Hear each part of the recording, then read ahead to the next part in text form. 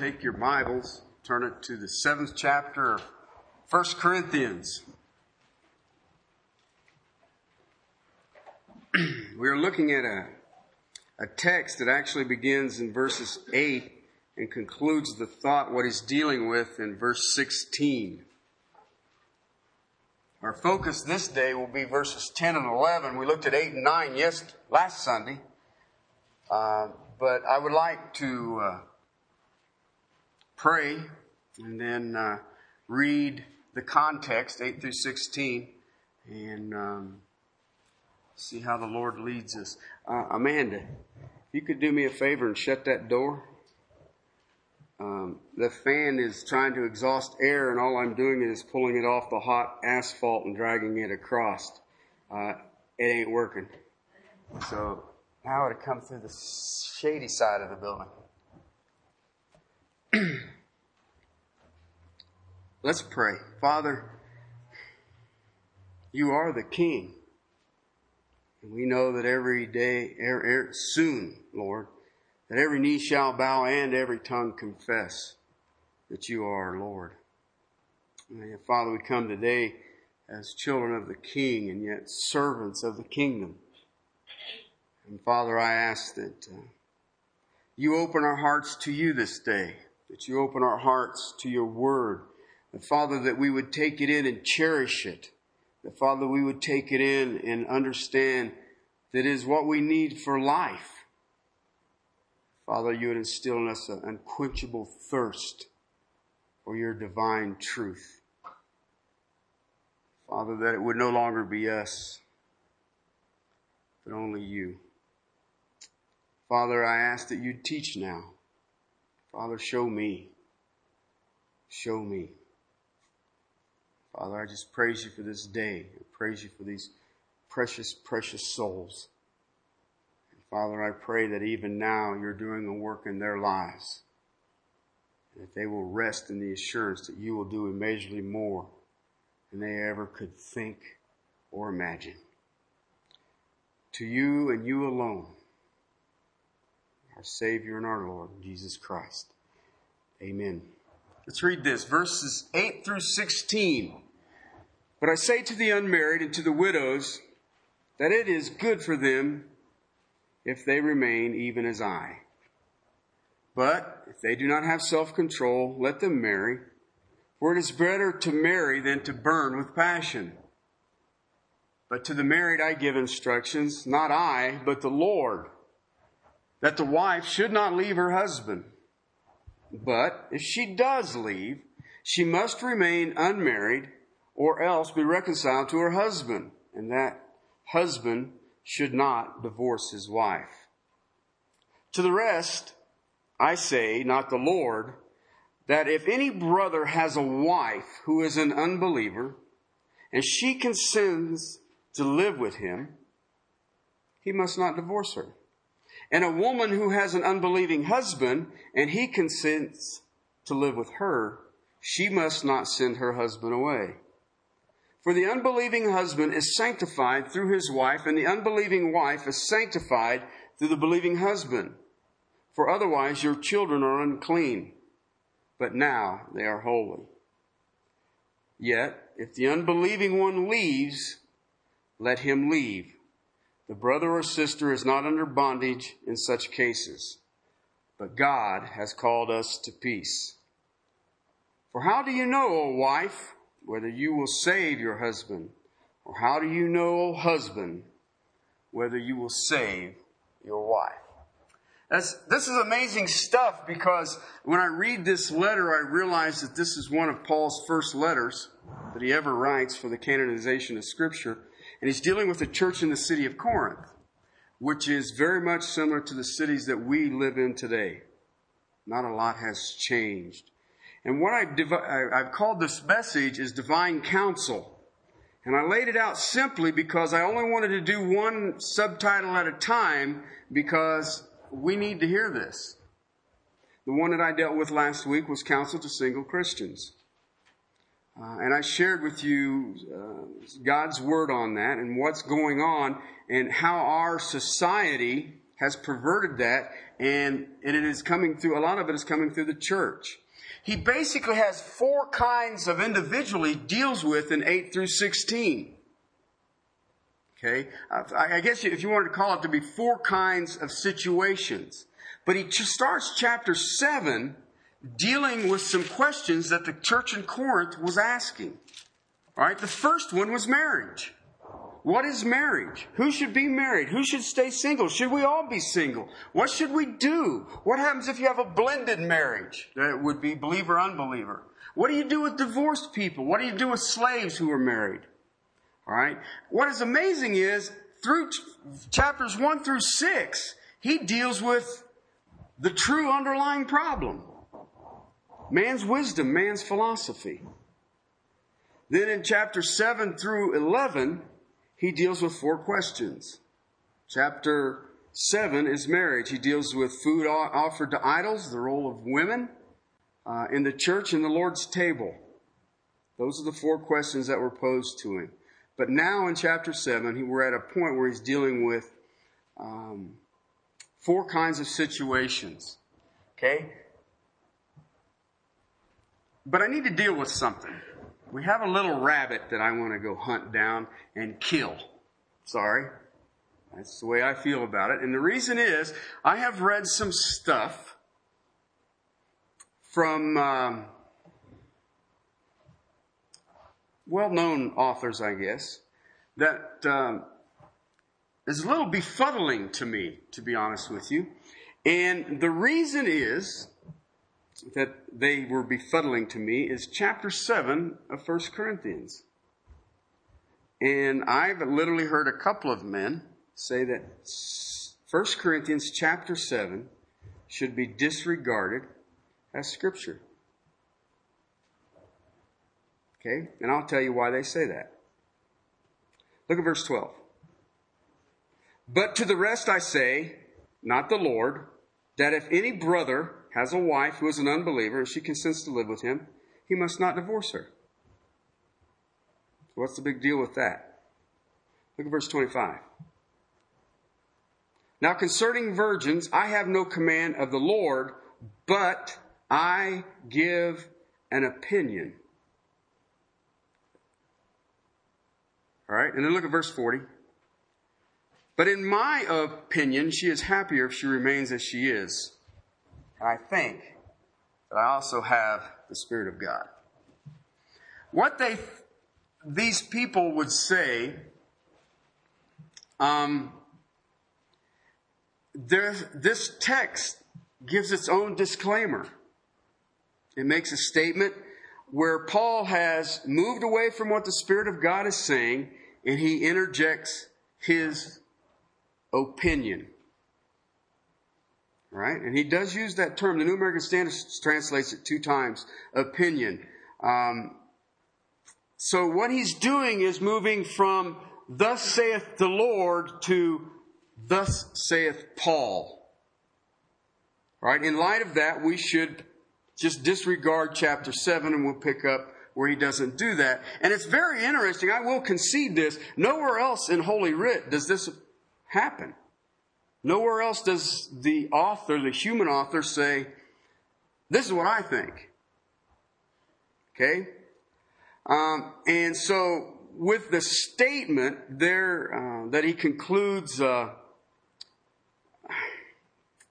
don't know, how goofy is this? But anyway, in the verse 40 where he says, I think I also have the Spirit of God. See, Paul's not sure whether he's really following the Spirit of God or if he's just writing. Okay? So Paul, they say, is mixing opinion with revelation. And if you do that, it's just best for the authority of Scripture and the power of God to skip it.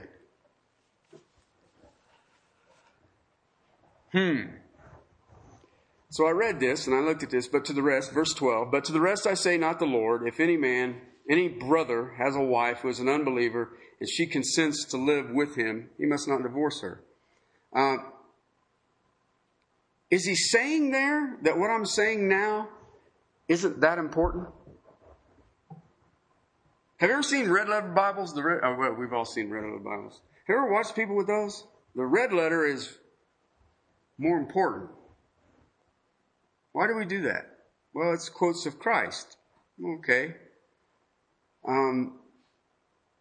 But I think if you really are honest to what the Holy Book is doing, what you're getting there is new truth. He's not quoting Christ.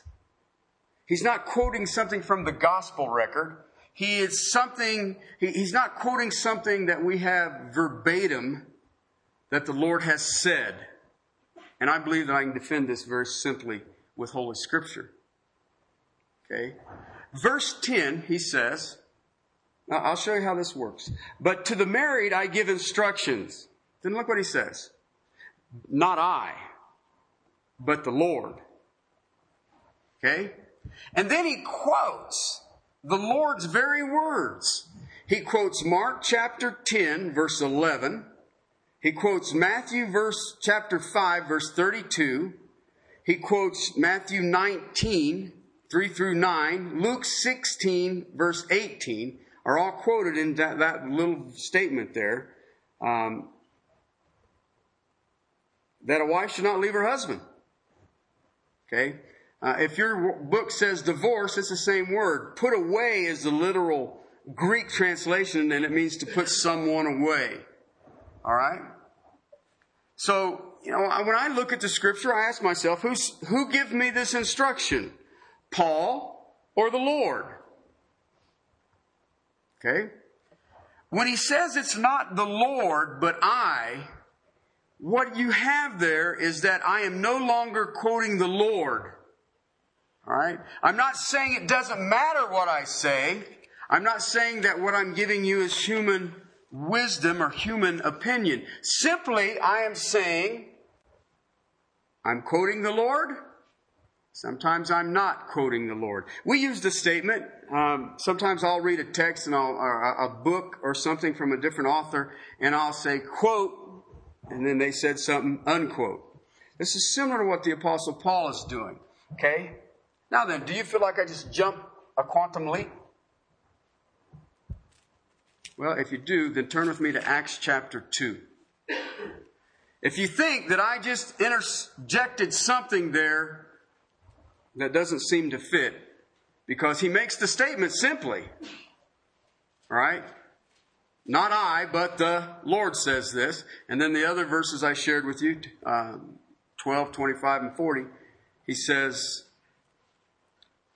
the Lord does not say this, I say this. Verse 42 of Acts chapter 2. This is the birth of the church, and this is what the church was doing. They were continually devoting themselves to the apostles' teaching, to fellowship, and to the breaking of bread, and to prayer. Whose teaching were they following?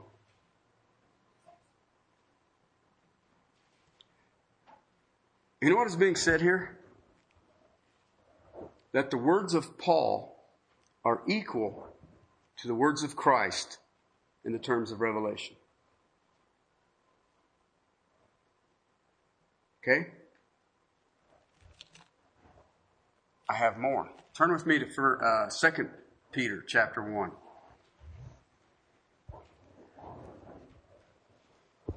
2 Peter chapter 1, verses 16 through 21. I need to deal with this. It's ironic. I would like to tell you that me and Tom get together and explain. Tom knows what scripture that I want read before opening of the service and all the rest of it. But we don't. And yet if I had to pick a text, it would have come out of either Psalm 19 or Psalm 119 for what I was going to deal with this Lord's Day. So, what a cool God. Okay? I need to ask you all a question. I did this in my Sunday school class today. All right? Sunday school class. How many hours do we have in a week? 168 hours. If I read my Bible 1 hour a day, how many hours a week would I read it? What would I be doing with the rest of the time? That's what they were confessing, parents, if you were just curious. They were thinking that, they thought sitting down and reading their Bible for an hour would be a lot. That's 7 hours. Okay, out of a possibility of, okay, that's not even tithing. Okay, just in case you're trying to do the math. All right, how important is Scripture to us today? Don't answer that. Some of you I know. All right, look at verse 16. I want to show you what Peter says. For we did not follow cleverly devised tales when we made known to you the power and coming of our Lord Jesus Christ. Then look what he says. But we were eyewitnesses of His majesty. Now stop right there. You know what he's referring to there? That's what you and I know as the transfiguration. Where He pulled back His humanity. Remember, and Moses and Elijah, they're talking. And Peter, we need to build an altar and we just stay here.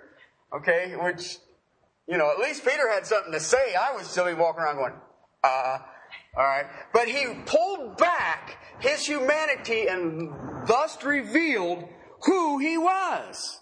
All right. And he says, but we were eyewitnesses of His majesty. He says, I want you to understand something. We didn't sit around and think this up. All right. We seen something. We had experience going down. But look what he says. Verse 17, for when we received honor and glory from God the Father, such an utterance as this was made to Him by the majestic glory, this is my beloved Son, with whom I am well pleased. Okay, then look what he said. Now this is when God has got these three guys standing down here with their mouths wide open thinking, uh-oh. And then they start hearing God talk. This is my Son. We ourselves, verse 18, heard this utterance made from the heaven when we were with Him on the holy mountain. Okay, now let me explain something to you here in case you're just missing this. That is a life-changing event. Okay, this is before the indwelling of the Holy Spirit. This is before the birth of the church. And this is the one that got the boy out of the boat to walk on water to the king. All right? You got to grab a hold of that. Peter is just, All right, so do you understand that Peter is saying, let me explain this to you when it comes to experience. Look at verse 19. Look what he contrasts. Verse 19 is a contrast to what he gives you in 6, 17, and 18. Look what he says.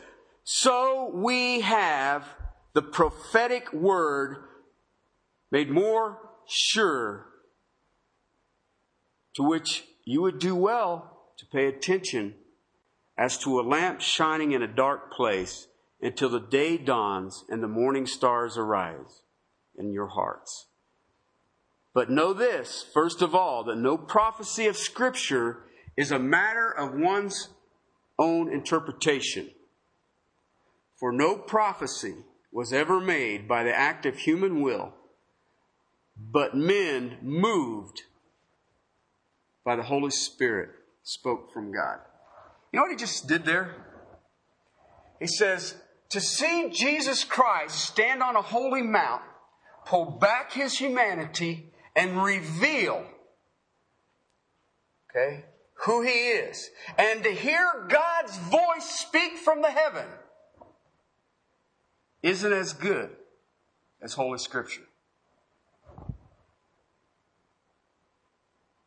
Interesting concept. Being that we have a large society seeking experience. Okay, now you say, but what's that got to do with Paul giving his opinion? Same book, 2 Peter chapter 3, verse 14. Okay, so you understand where Paul lifts Scripture. Peter lifted Scripture. He said, I saw Christ and heard God. And I lift Scripture above that. Okay?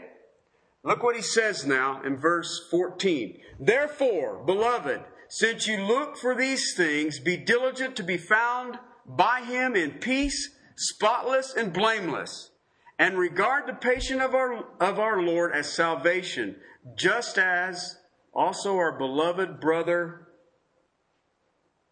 Paul, according to the wisdom given him, wrote to you, as also in all his letters, speaking in them of these things, in which are some things hard to understand, which are untaught and which the untaught and the unstable distort, as they do with the rest of what?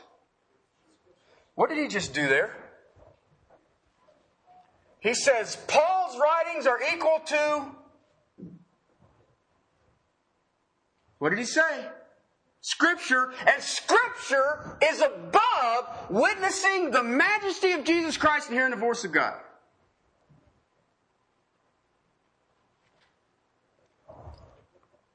Sounds good to me. Same level of inspiration. There's nothing different. Okay? One last text I want us to look at. And I'll get back to counsel to married Christians married to Christians. Okay? I don't want to go to Malachi yet. Matthew 13 is an interesting text. And I would like, amazing what the Lord, I taught this book years ago and just amazing. Maybe I didn't miss it. I don't know. Matthew 13, verses 51 and 52. He's teaching in parables. Okay? This is just fascinating to me. It's interesting. At verse 47, again, the kingdom of heaven is like a dragnet. It's cast into the sea and the gathering of fish of every kind. And when it is filled, they drew it up on the beach and they sat down and they gathered the good fish into containers and the bad ones they threw away. So it will be at the end of the age. The angels will come forth and they will take the wicked from among the righteous and they will throw them in the furnace of fire. And in that place there will be weeping and gnashing of teeth. That's cool, right? That's a gospel message. That's it, man. That's it right there. But look what he says. Have you understood all these things? Okay, now you have to understand, he's moved to a position in his ministry where he's now, instead of just straightforward claiming to be Messiah, he's teaching in parables, riddles. Okay, the riddles. And if he doesn't explain the parable, they can be anything you want it to be. But what he would do is he would teach in a parable, he would withdraw from the crowd, and he would explain it to his disciples, the 12. And that's what he's in the process of doing now. He's got the 12 gathered around, and he's been teaching in these illustrations of life, things going on in life. So he can kind of look at this stuff and say, Peter would know what fishing was about, and casting out a net and catching a whole bunch of fish. And when you draw the fish in, some of them are just old nasty fish suckers, and some of them are good fish, and some of them, little fish, big fish, and all the rest of it. But look what he says. You understood these things? What was their answer? Yep. You got to ask yourself, did they really? Okay? I mean, if you're sitting in a class today and the teacher asks you, do you understand that? What's your response? Yep. And you may not have a clue what the teacher said, but, oh yeah. Anyway, it said yes. Here's what Jesus' response to them is. This is amazing stuff. Now, who's there? We have the disciples. Jesus said to them, therefore what? What is a scribe? No. Scribe is a very specific person in the Jewish community. What did he do? He wrote Holy Writ. That's it. I mean, you didn't go down, we get a Bible and we wear it out, we just go to the Bible store and buy another one, right? Well, they couldn't do that. If I needed, my Bible started wearing out, where did I have to go? To the scribe, and he would translate another copy, bring it to me, and then I would have a Bible. What did he just call the disciples? What's he talking about? Again, the kingdom of heaven is like a dragnet. Who's he talking to? The disciples. And Jesus said to them, therefore what? Every scribe who has become a disciple of the kingdom of heaven is like the head of the household who brings out his treasured things. He brings out what kind of treasured things? He brings out and old ones. What did he just do there? What did Jesus Christ just do there?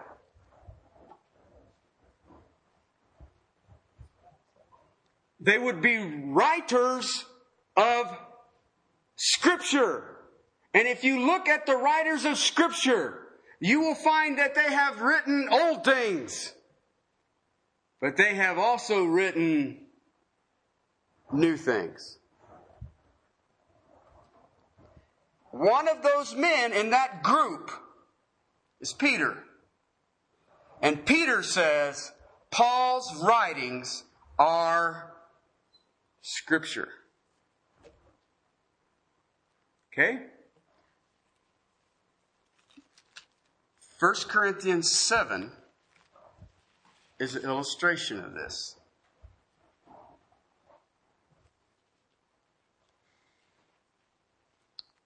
The practical side of marriage, he quotes from the Lord. It's for basic theological principles. But then he goes on to speak new truth on how does it become practical. And I need to bring you back to what happens in the church as far as marriage. In the time of the letter to the Corinthian church, there's 4 basic ways to end up married. Okay, one is tent companionship.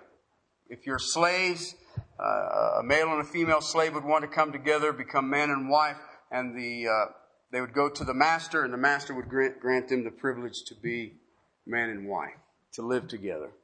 Another way was common law. If you lived together for a year, you would become legally, if you wanted to claim that in the Roman Empire, you could claim yourselves as man and woman. The other kind of marriage was arranged financial marriage, where a father would make a financial arrangement with another family for a daughter.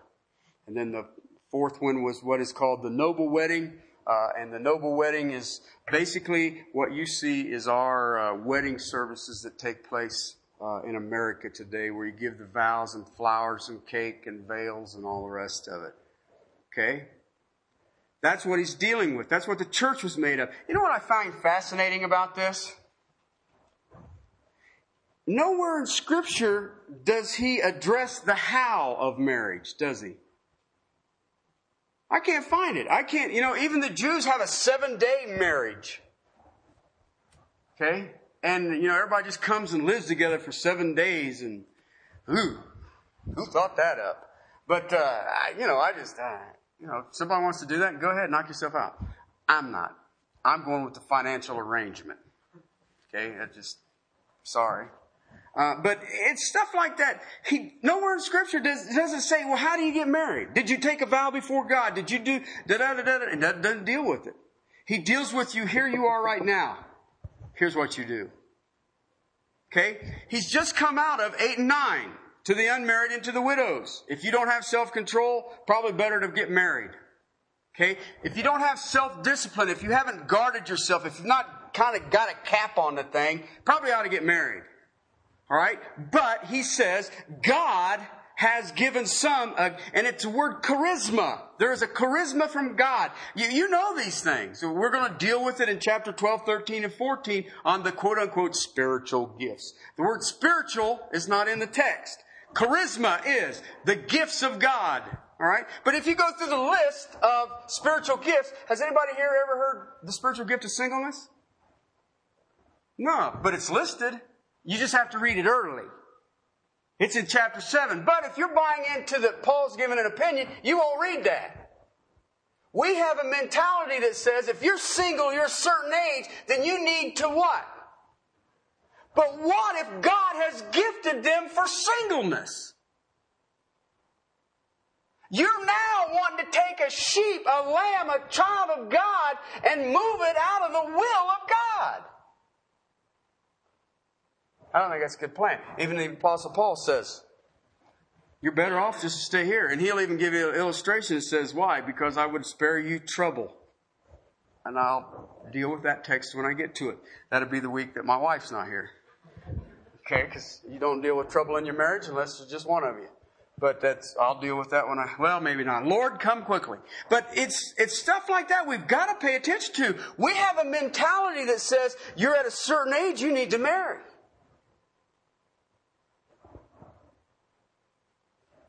But what if God says no? Well, I see some marriages at times that I think that people got married too soon. Too soon. They keep telling me the first 25 years are the hardest. Anyway, now I want to move to the next one. It's a second group. It's Christians that are married to Christians. And I would look around and say that the majority of us in this day are in that slot. Okay? It's not mixed marriages. Verse 12 is the mixed marriages. That says, but to the rest, I say. Okay? Again, keep in mind, the Apostle Paul doesn't get into how did you end up married. What were you tent companions? Did you live together for a year? Was it a financial arrangement? He's basically, the issue is stay where you are. Now grab that for a second. Think about what he just said. He's dealing with the single and he would have them do what? Stay as you are. And with the married, he says, stay as you are. And then he deals with the widow there, which is it's gender neutral in the Greek. So it's widow or widower. And he tells them to do what? Come on, you guys were confident in the first two. Stay as you are. There you go. All right, I knew you guys. Man, is that really say? Okay, here's what he says. But to the married I give instructions, not I, but the Lord, that the wife should not leave her husband. Well, duh. Okay, so if you want to be really emphatic about it, you can go to your red letter Bible and you'll find out in Matthew 5:32 and Matthew 19:9, Mark 10:11 and 12. All three texts says the Lord says, stay married. Okay, if the Lord says it, then what is he saying? It's a command. It's not an option. It's non-negotiable. Stay married. The literal language is let not the wife depart. Okay, that's the technical term for divorce.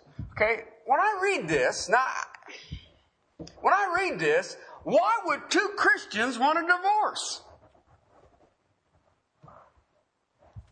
All right? I mean, well, maybe I'm wrong. You guys may have another question you're asking. My question is, why do we deal with this? If you have two Christians, why would you want a divorce? Well, the Apostle Paul said, I would have you stay as I am. They were struggling greatly with celibacy, staying single. Why? Because you are of more value to God single? Well, we have people who promote that today. That you're more valuable. We have other people who will promote that you're more valuable if you're married. See, once you become a Christian, don't I need to drop the temporal stuff? You know, I need to devote to Christ, don't I? I mean, I just got to give this thing, what a sacrifice. Why don't we divorce? You go your way, I'll go my way, and we'll both be devoted to the things of God, and we can be living sacrifices, and what a blessed testimony that would be to the King.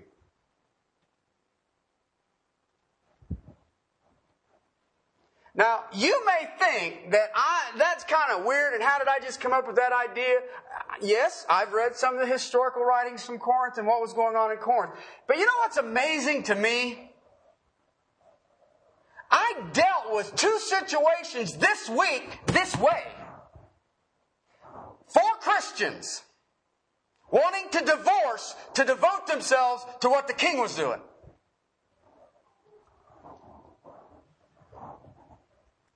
And all I could think of was, Lord, anybody read the book? What is this? We carry it around? And what? Or we only... you believe chapter 7 is opinion. But it says here, not I, but the Lord. So, yeah, it is opinion. Christ's opinion. All right? And I need to share with you the Italian prophet. Chapter 2, verse 16. Malachi. I hate divorce, says the Lord God of Israel.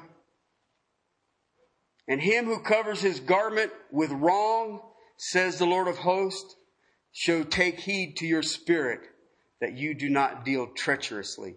And treacherously there is, that whole context is dealing treacherously with your wife. And Israel was getting into this phenomenon where they were divorcing their wives. He calls them the wife of your youth. And they were marrying Egyptians and Babylonians and all the rest of it. And basically he says, you're marrying women of other gods. And he's kind of ticked off about it. Not only that, he condemned Israel for it. You are treacherously dealing with your wife of your youth. And you know what? Some of the Corinthians had already done that. Why? There's an assumption that shows up in verse 11.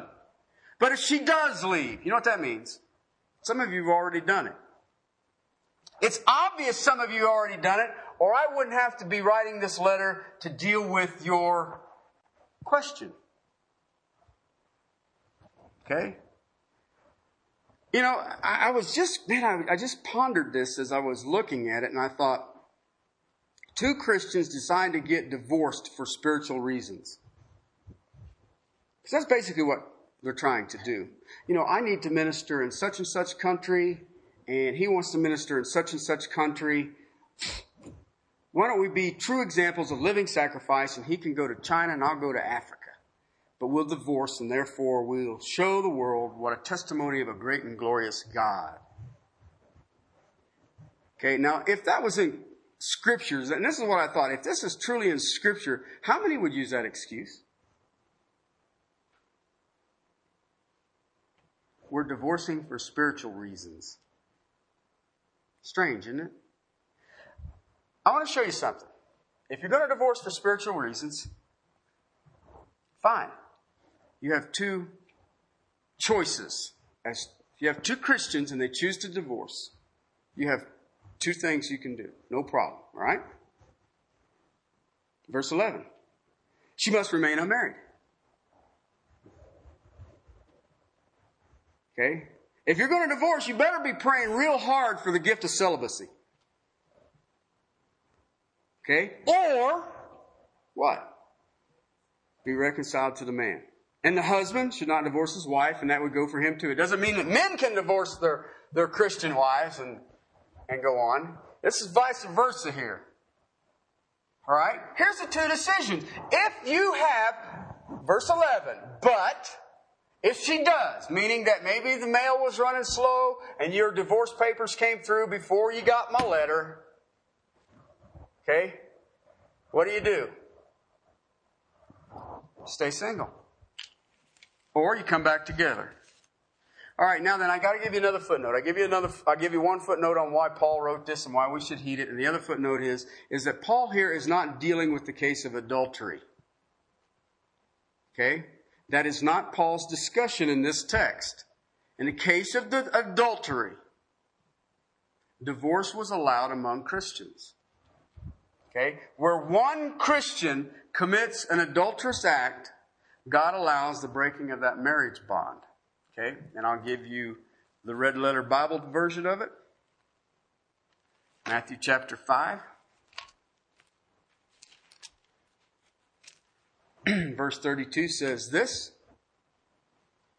But I say to you, everyone who divorces his wife except for the reason of adultery, unchastity, makes her commit adultery, and whoever makes and marries a divorced woman commits adultery. So basically what he's saying, men, regardless of where you want to be or what you think you want to do, you are the spiritual leader of the home.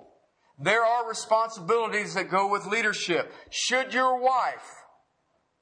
divorce your wife except for adultery, you are responsible for the fact that you have just made her commit adultery.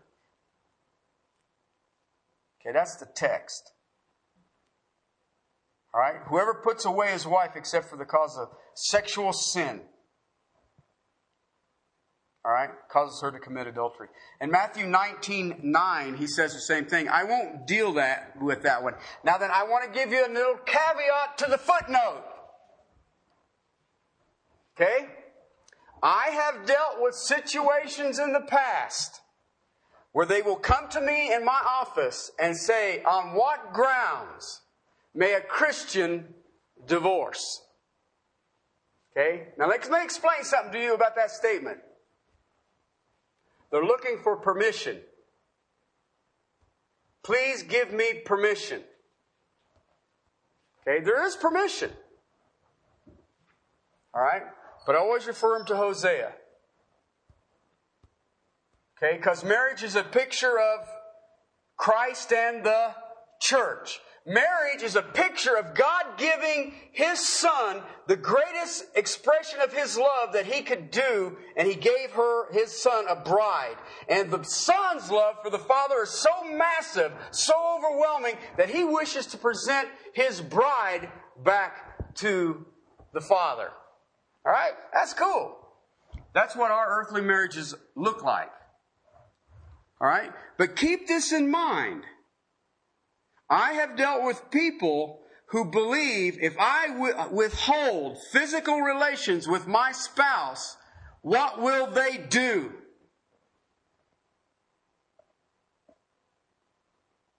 Give you 3 guesses. First 2 don't count. There's only one option. They will commit adultery. Therefore, I will be free of this marriage. Back to verse 3 through 5 of chapter 7, it says, the husband must fulfill his duty to his wife, and likewise also the wife to her husband. The wife does not have authority over her own body, but the husband does, and likewise also the husband does not have authority over his own body, but the wife does. Stop depriving one another.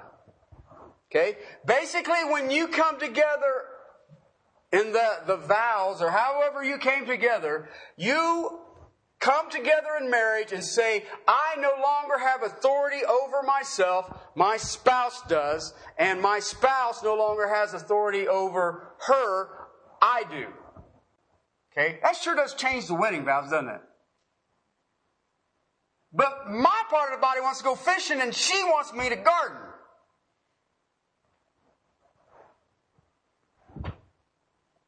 I'll use Jesus' phrase. You've been bought and paid for with a price. You are not your own. Okay? My wife doesn't ask me to garden. I have the spiritual gift of killing plants. So every time I watch her plants, they just look at me and they just die. So she says, I don't want you to help me. And I'm such a wonderful fisherman. She doesn't go because I'm not taking her. Because I hate it when everybody else catches fish and I stand there. Okay? The only ground that the Lord ever gave up for breaking and dissolving a marriage is sexual immorality. Okay? When that occurs, there's a right. And I want to use the term right because, I just thought about this. Let's see if I can find this. Bear with me. It's got to be like in... Yep. We all know this guy. Matthew chapter 1. Joseph, her husband, being a righteous man and not wanting to disgrace her, planned to send her away secretly. This is after he finds out Mary's pregnant. Okay, he wants to put her away secretly. Okay, an interesting verse, don't you think? But when he considered this, an angel of the Lord appeared to him, saying, Joseph, son of David, do not be afraid. Mary is your wife, and the child... for the child who has been conceived in her is the child of the Holy Spirit. And if I was Joseph, I'd quit drinking. Okay? She will bear you a son, and you will call his name Jesus. All right? Joseph awoke from his sleep and did as the angel commanded and took Mary as his wife. All right? I want you to think about something there. It says Joseph was a righteous man. It literally means just. Just. You know what it means? He was in all rights to what? Put her away. Put her away. All right, so now I'll go back to your chapter 7, and it says there what? Don't leave your husband. Don't leave your wife. Okay?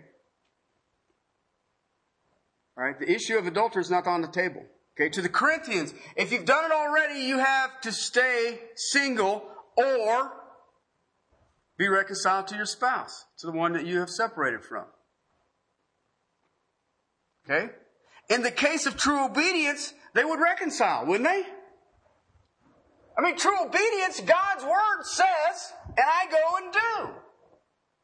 Why? Because He loves me. He led me. He showed me, and I think this is perfect. Okay? Verse 11 again. But if she does leave, she must remain unmarried. Must remain unmarried. So, to the married, counsel to Christians married to Christians is the same as counsel to single Christians. What is it? Stay the way you are. Stay the way you are. Oh yeah, you who are married, you must fulfill every part and every aspect of your marriage. That would be the spiritual and the physical. Okay, the woman is to be cherished and nourished, and I should want to present my wife as a virgin, a precious bride, holy and pure before God, and I do that how? Washing of the Word. Okay, and in the physical aspect, my body is not my own. It is hers. Okay? And I'll close with this. It is our responsibilities as children of God to fulfill it to its limits. All right? Counsel to the Christians who are married to Christians. Stay the way you are. Let's pray. Father, I give you the praise for your word. And Lord, just amazing the simplicity and the power and the authority of your scriptures. Father, let us cherish it. Let us grab it. Let us embrace it. Let us rejoice at what you're doing. And Father, may we give you the praise and glory. Father, we who are married, may it be a true picture of Christ and His bride.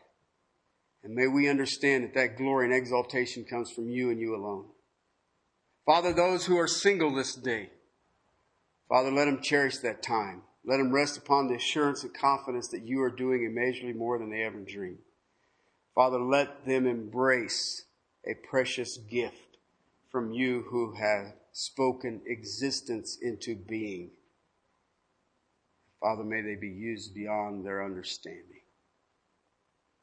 Father, to those who are married to unbelievers, Father, may your word even now prepare their hearts to hear from you. But Lord, may you give them the same patience that was shown them to their salvation, and the same mercy.